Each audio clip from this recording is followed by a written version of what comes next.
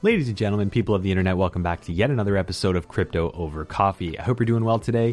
And if you're new here, every Saturday we break down the latest news and the hottest topics in the world of technology and cryptocurrency over a cup of delicious coffee. Actually, today I've got a coffee tonic. You can probably hear it bubbling. But that being said, in today's episode, I'm talking about Cardano, Ethereum, crypto prices, our usual 404 Logic Not Found segment, and much more. So make sure you stick around for all of the updates in today's episode. As always, let's kick it off with questions from you, the awesome folks who support Crypto Over Coffee. And of course, if you want one of your questions answered, please leave them in the comments down below. Tweet me at Hoshoshi4 or leave them in the Hoshoshi Discord. And if you would be so inclined, please do subscribe to the channel, hit the bell notification button, or follow the podcast on your platform of choice so you get a heads up whenever I post new episodes of Crypto Over Coffee. And if you are a Cardano ADA holder, please do consider delegating to my stake pool with the ticker symbol H4SH. Thank you in advance for that. And that being said, let's go ahead and dive into the very first question of the day. Now, the very first question is in fact from Don R. Thank you very much, Don, for your support of my wife's foundation. For folks that are interested, last episode talked about my wife's new nonprofit foundation benefiting those who suffer from addiction. Please do check that out. Alberta's Project, link is in the description below. The question here is about Cardano's support for NFTs. Without smart contracts, is the sale or transfer of ownership still possible on Cardano? Or is it just a place to store metadata until Plutus, smart contracts, are available on mainnet? Thank you, Don, for your question. Now, in terms of Cardano, right now there is support for NFTs and fungible tokens as well, so non-fungible and fungible tokens. And you've probably seen NFTs being minted on the blockchain. That's because instead of using smart contracts to create an account for tokens, Cardano itself, at the very base layer on its ledger layer, can support multi-assets, right? So tokens on Cardano are treated like ADA. This is in contrast to Ethereum, which is an account-based model, and it uses smart contracts, ERC20, ERC721, etc., to make tokens. This means that there is some functionality that's available now on Cardano mainnet and some that isn't. So in terms of creating a marketplace where you can buy and sell NFTs all on-chain, interacting with sort of on-chain business logic, no, you can't do that sort of functionality. So like these big marketplaces like OpenSea and things that you see online in the Ethereum ecosystem are not yet possible on Cardano. But what is possible on Cardano is to set up sort of a front-end interface where you can buy and sell NFTs. Just both parties are going to have to trust each other and work together on an application layer, sort of off of the blockchain to say, hey, I want to buy your NFT. I'm going to send you some ADA, and then you send me the NFT. Of course, there is some counterparty risk in that. So for the time being, there are ways to transact NFTs, but not a friendly way to do it online with the counterparty risk protection that comes with a smart contract. If you pay, the NFT is released. If you don't pay, the NFT isn't released, vice versa. So that's the gist. Thank you for your question, Don. Second question is from GB Talk Us. If Bitcoin crashes, other crypto crashes.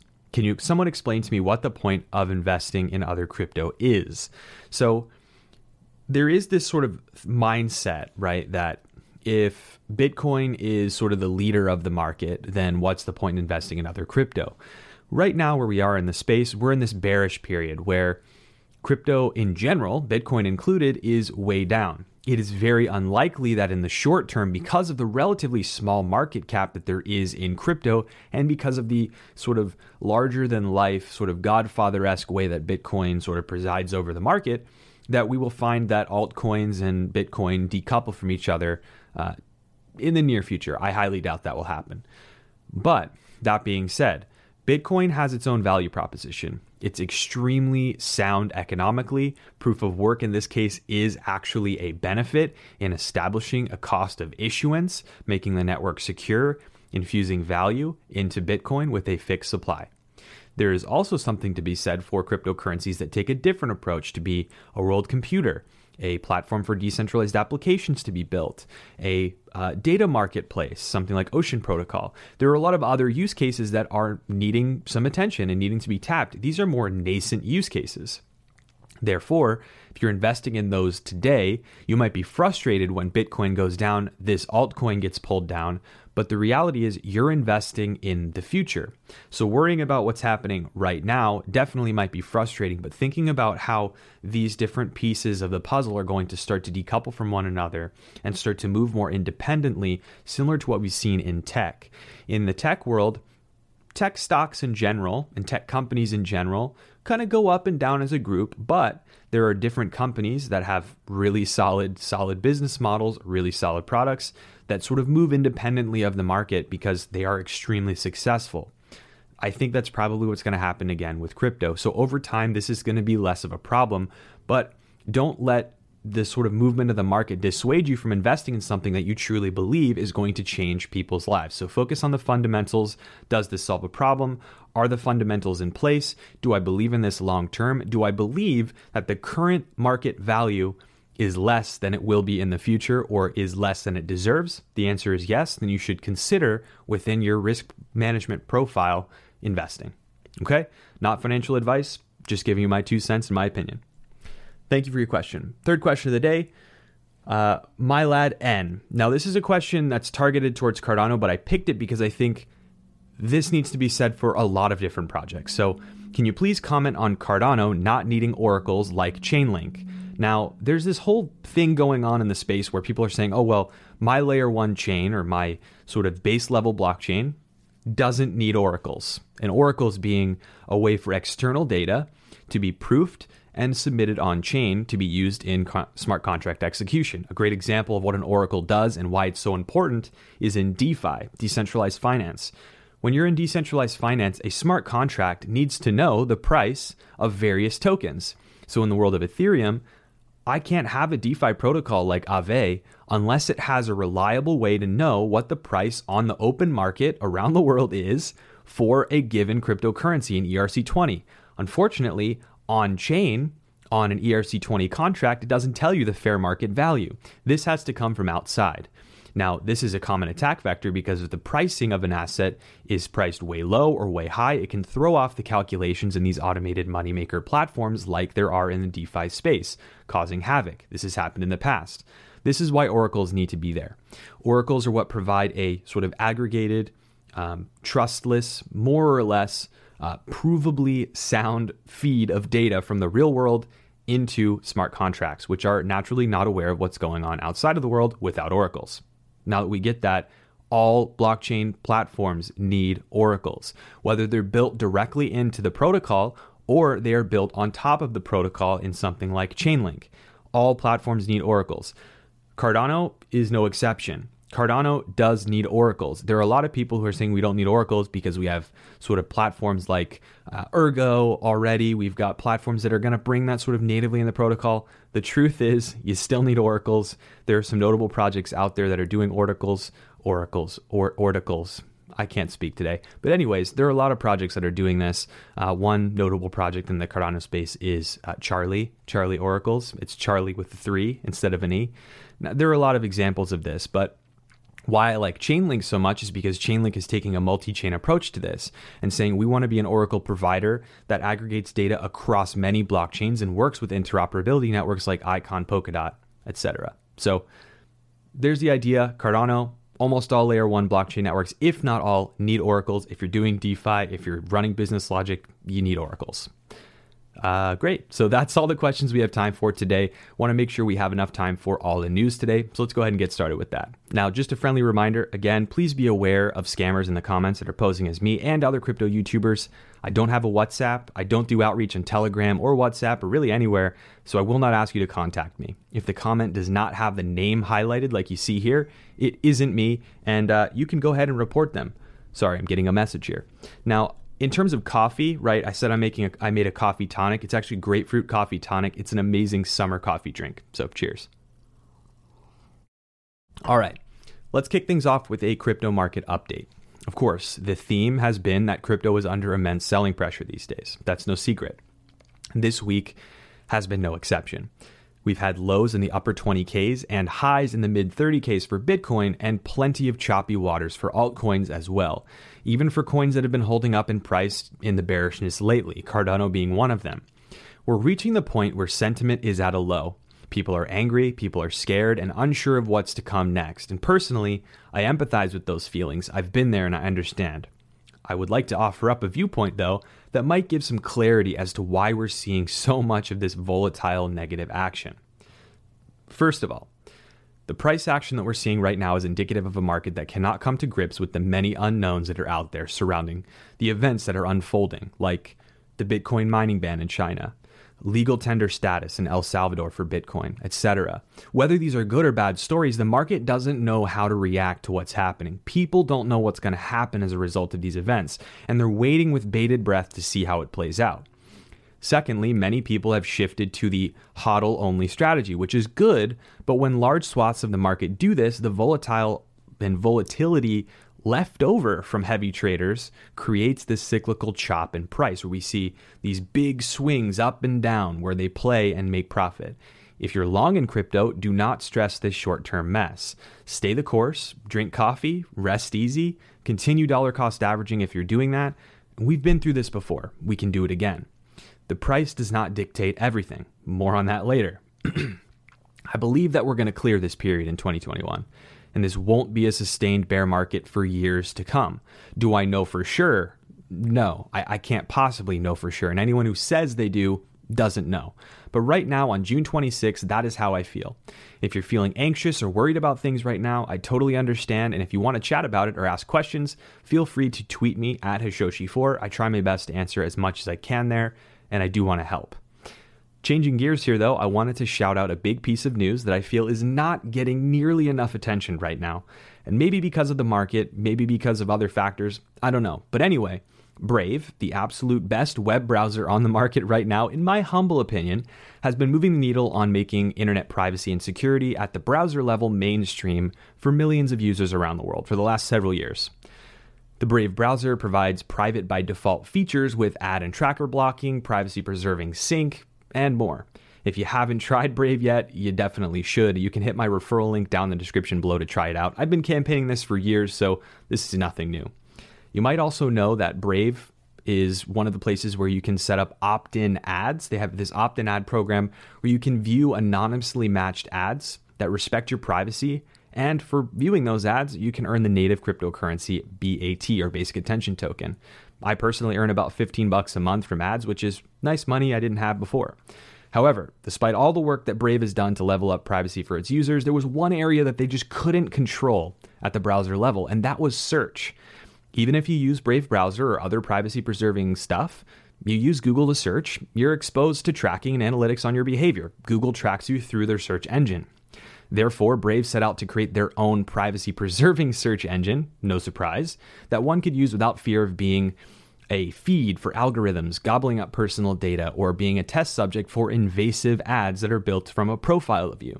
You can now navigate to search.brave.com to try out the beta version of the new search engine, which doesn't track you, doesn't show you ads by default or rely on secret backend indexes or processes. It's transparent. Brave is using its own search index for results and is continuing to expand that index over time, which means that in the future, there will be no need to use third-party indices for long-tail keyword searches. So now there's still some third-party involved, but it's transparent when that's done. In the future, Brave will also enable an optional premium service that allows ad-free browsing ad infinitum, as well as an anonymously matched ad platform that will cover the costs for the search engine. This is just the beginning for this new search engine, and I'm stoked to see how it evolves from beta to a full-fledged contender against Google's search engine. I really believe in Brave, and I will support them continuously because I love their product. Now, folks, today is the day that the weekly Crypto Over Coffee giveaway returns to the channel. People have been asking about this a lot. Every week, I was giving away a Kobo tablet steel seed phrase backup, and I had to pause the giveaway because Kobo, the manufacturer of that product, was going through a rebrand and spinning off into a new standalone company. Now, the core founder and head of hardware, Li-Shin Liu, is a good friend of mine, and now that the company is launched, he joined me on the channel to talk about launching under the new name Keystone, and now we have a new and upgraded giveaway for Crypto Over Coffee. So take a look at a snippet of that interview. I'm going to post the full one soon, so make sure you're subscribed. I'm really excited about being able to continue working with now Keystone on the channel more directly. Big fan of the wallet, big fan of the people, big fan of the company. And so we've been doing this like giveaway on my Crypto Over Coffee series on Saturday that went away for a while you were doing the rebrand. Now people know why that is, right? There was a transition period. But it's coming back. So Licen, I just wanted to pass it to you and say, first of all, thank you for continuing the partnership with me. Yeah. First, actually, I want to explain that why we wanted to do the partnership with you, Hashoshi, because you are the very few YouTubers that have strong technology background, and at the same time, you can explain technology with layman's words to the most average users. This is why, and also I've talked to a lot of YouTubers. Not all of them care too much about security. So with your tech background, we echo your ideation about security, and also your best practice introduced to your followers about security. So this is very important, and this is mainly why we do the partnership with you. So from now, as the Keystone has been launched, so first is for every month we will give away one Keystone Pro hardware wallet for each month, and for each week we will give away a Keystone tablet, which is our cold storage, metal storage for your recovery phase.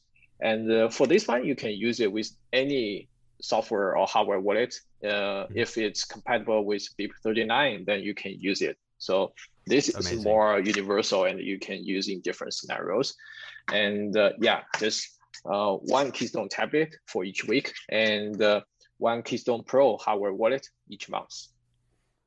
Awesome, guys. So please do go check out Keystone. The link is down below. And if you want to be entered in the giveaway each week, starting today in this episode, just comment below on the video, comment anything you want, and you're entered in the random draw for a Keystone tablet for your seed phrase. If you want to win the monthly grand prize of a Keystone hardware wallet, the actual hardware wallet device, make sure you come and watch all 4 monthly episodes of Crypto Over Coffee to enter your comment to win. And I will pick one winner across those 4 episodes per month to win a wallet. So thanks so much for supporting Crypto Over Coffee, folks. I'm really happy to be able to give back as much as I can.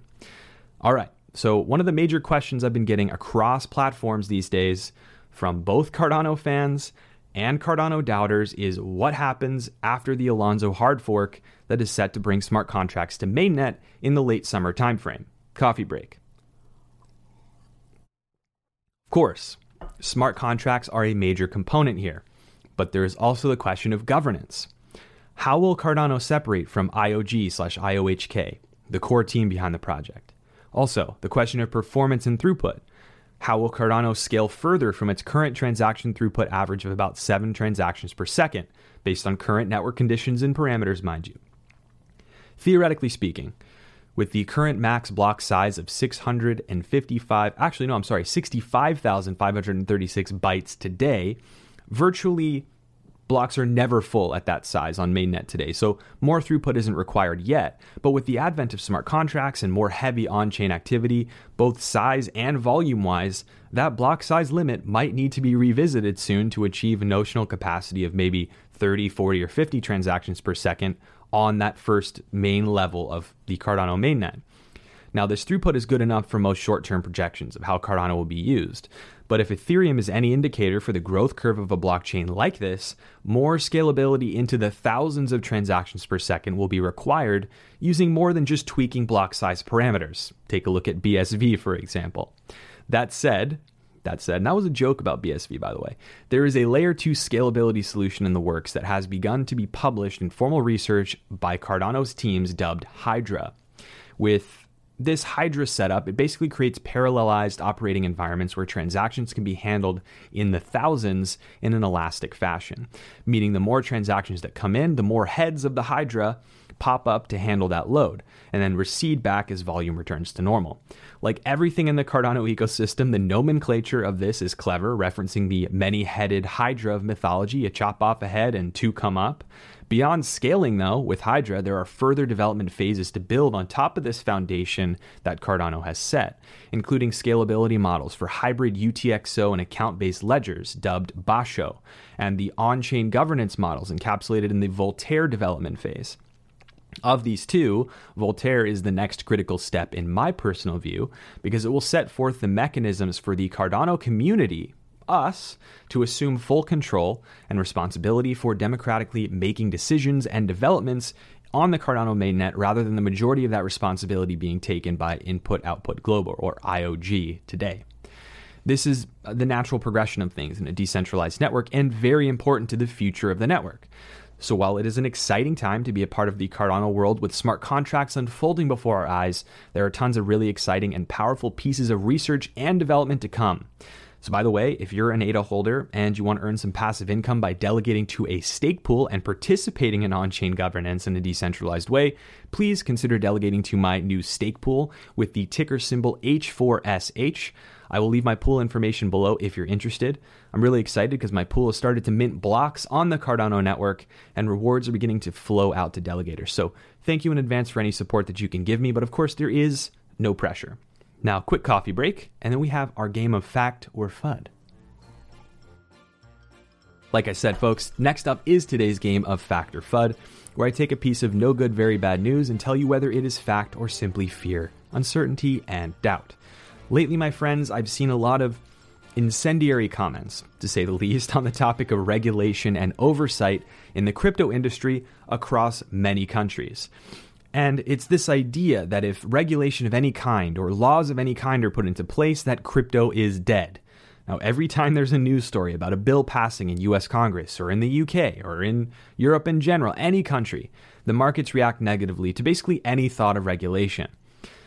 Now, I will caveat this by saying that any implication that regulation is always good is not true. It isn't always good. Regulators do tend to overregulate. I get that.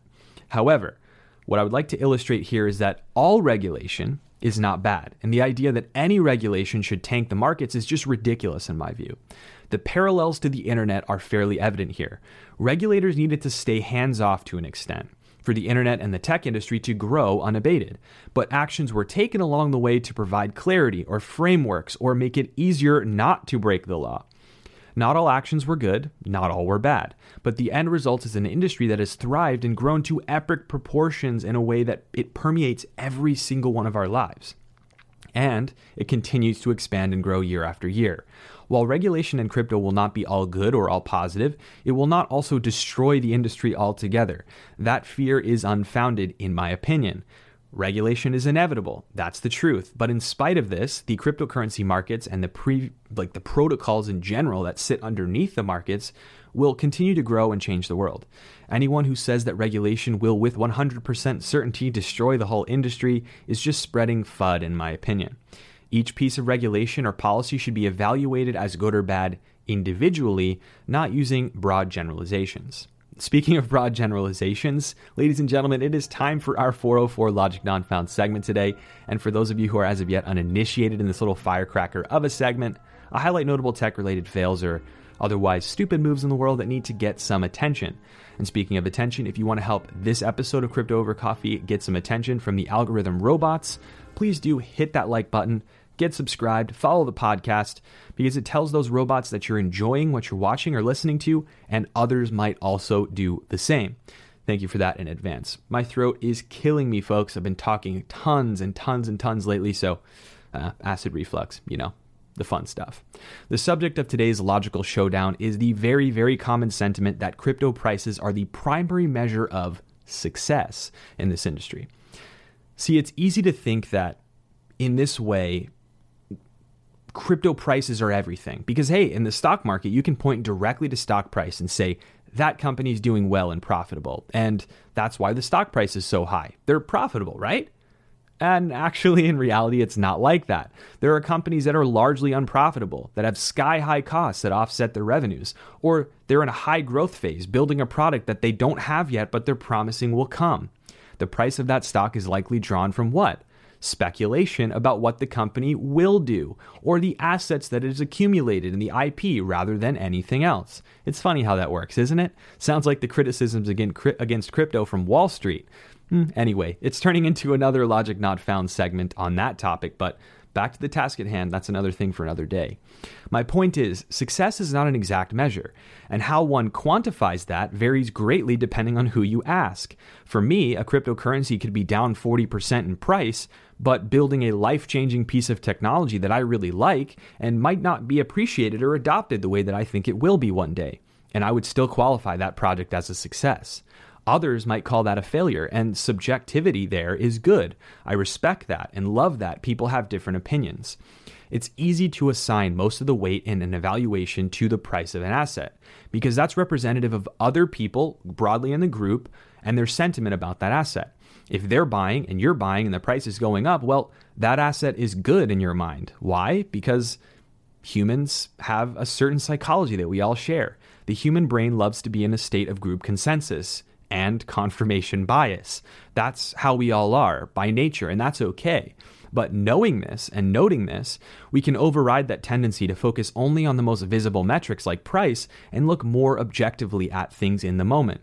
There are many other measures of success, like how many users there are for a protocol, how many active developers there are, the impending launch or recent launch of a big new product or feature, the anticipation of real-world adoption a protocol is getting or is actually achieving already.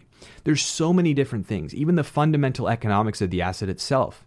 Right now, we're seeing just about every cryptocurrency down 50+% from highs. Does that mean every cryptocurrency is worthless and a failure? To me, not a chance. This market is just starting. These protocols are still in their infancy.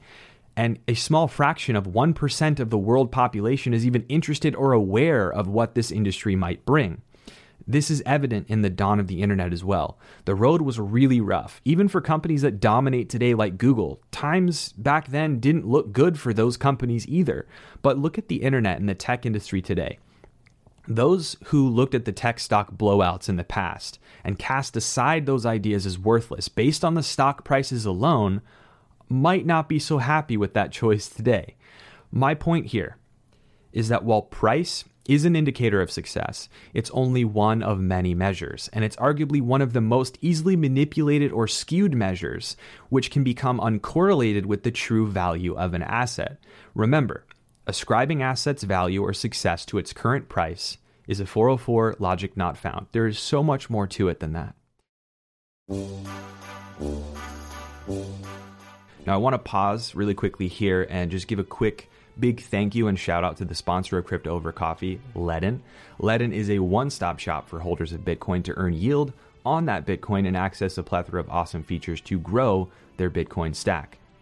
You can earn 6.1% interest on Bitcoin and 11% interest on USDC stablecoins, and there are even more features sort of underneath the fold that help you build your Bitcoin portfolio on the platform that you just have to try out.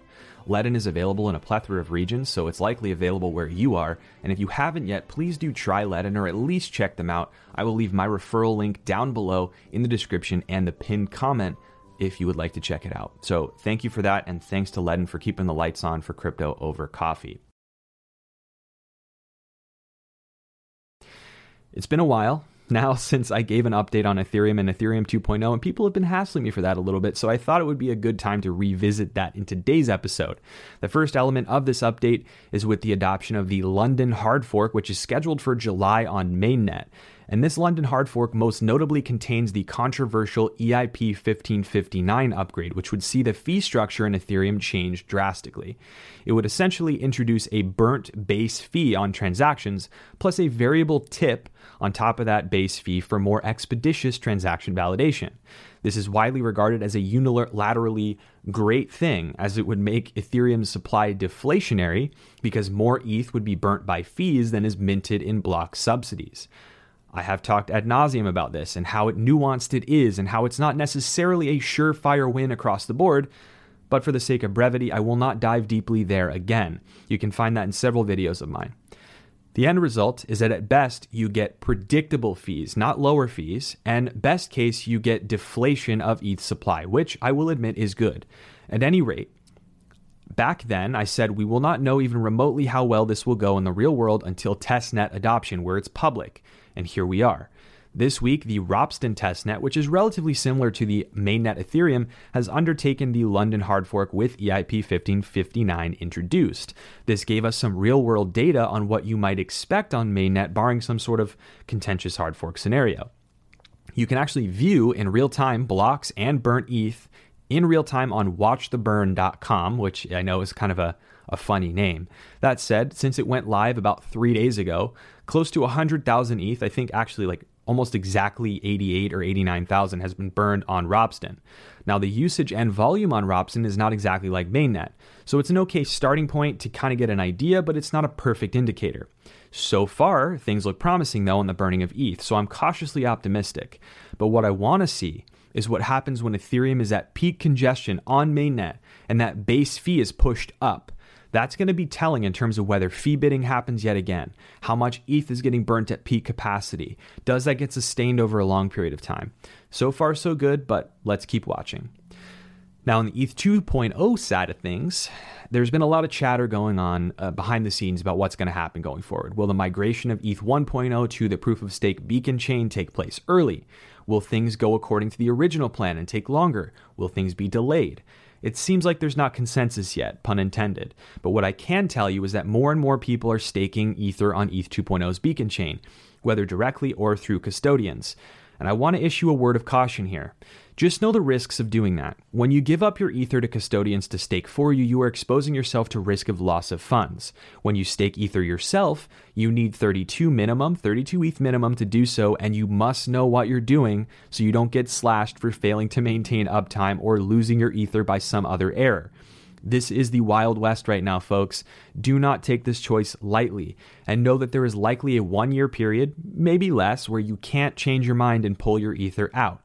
Some do not like this public test approach that Ethereum employs by putting this out there before all the safeguards are in place.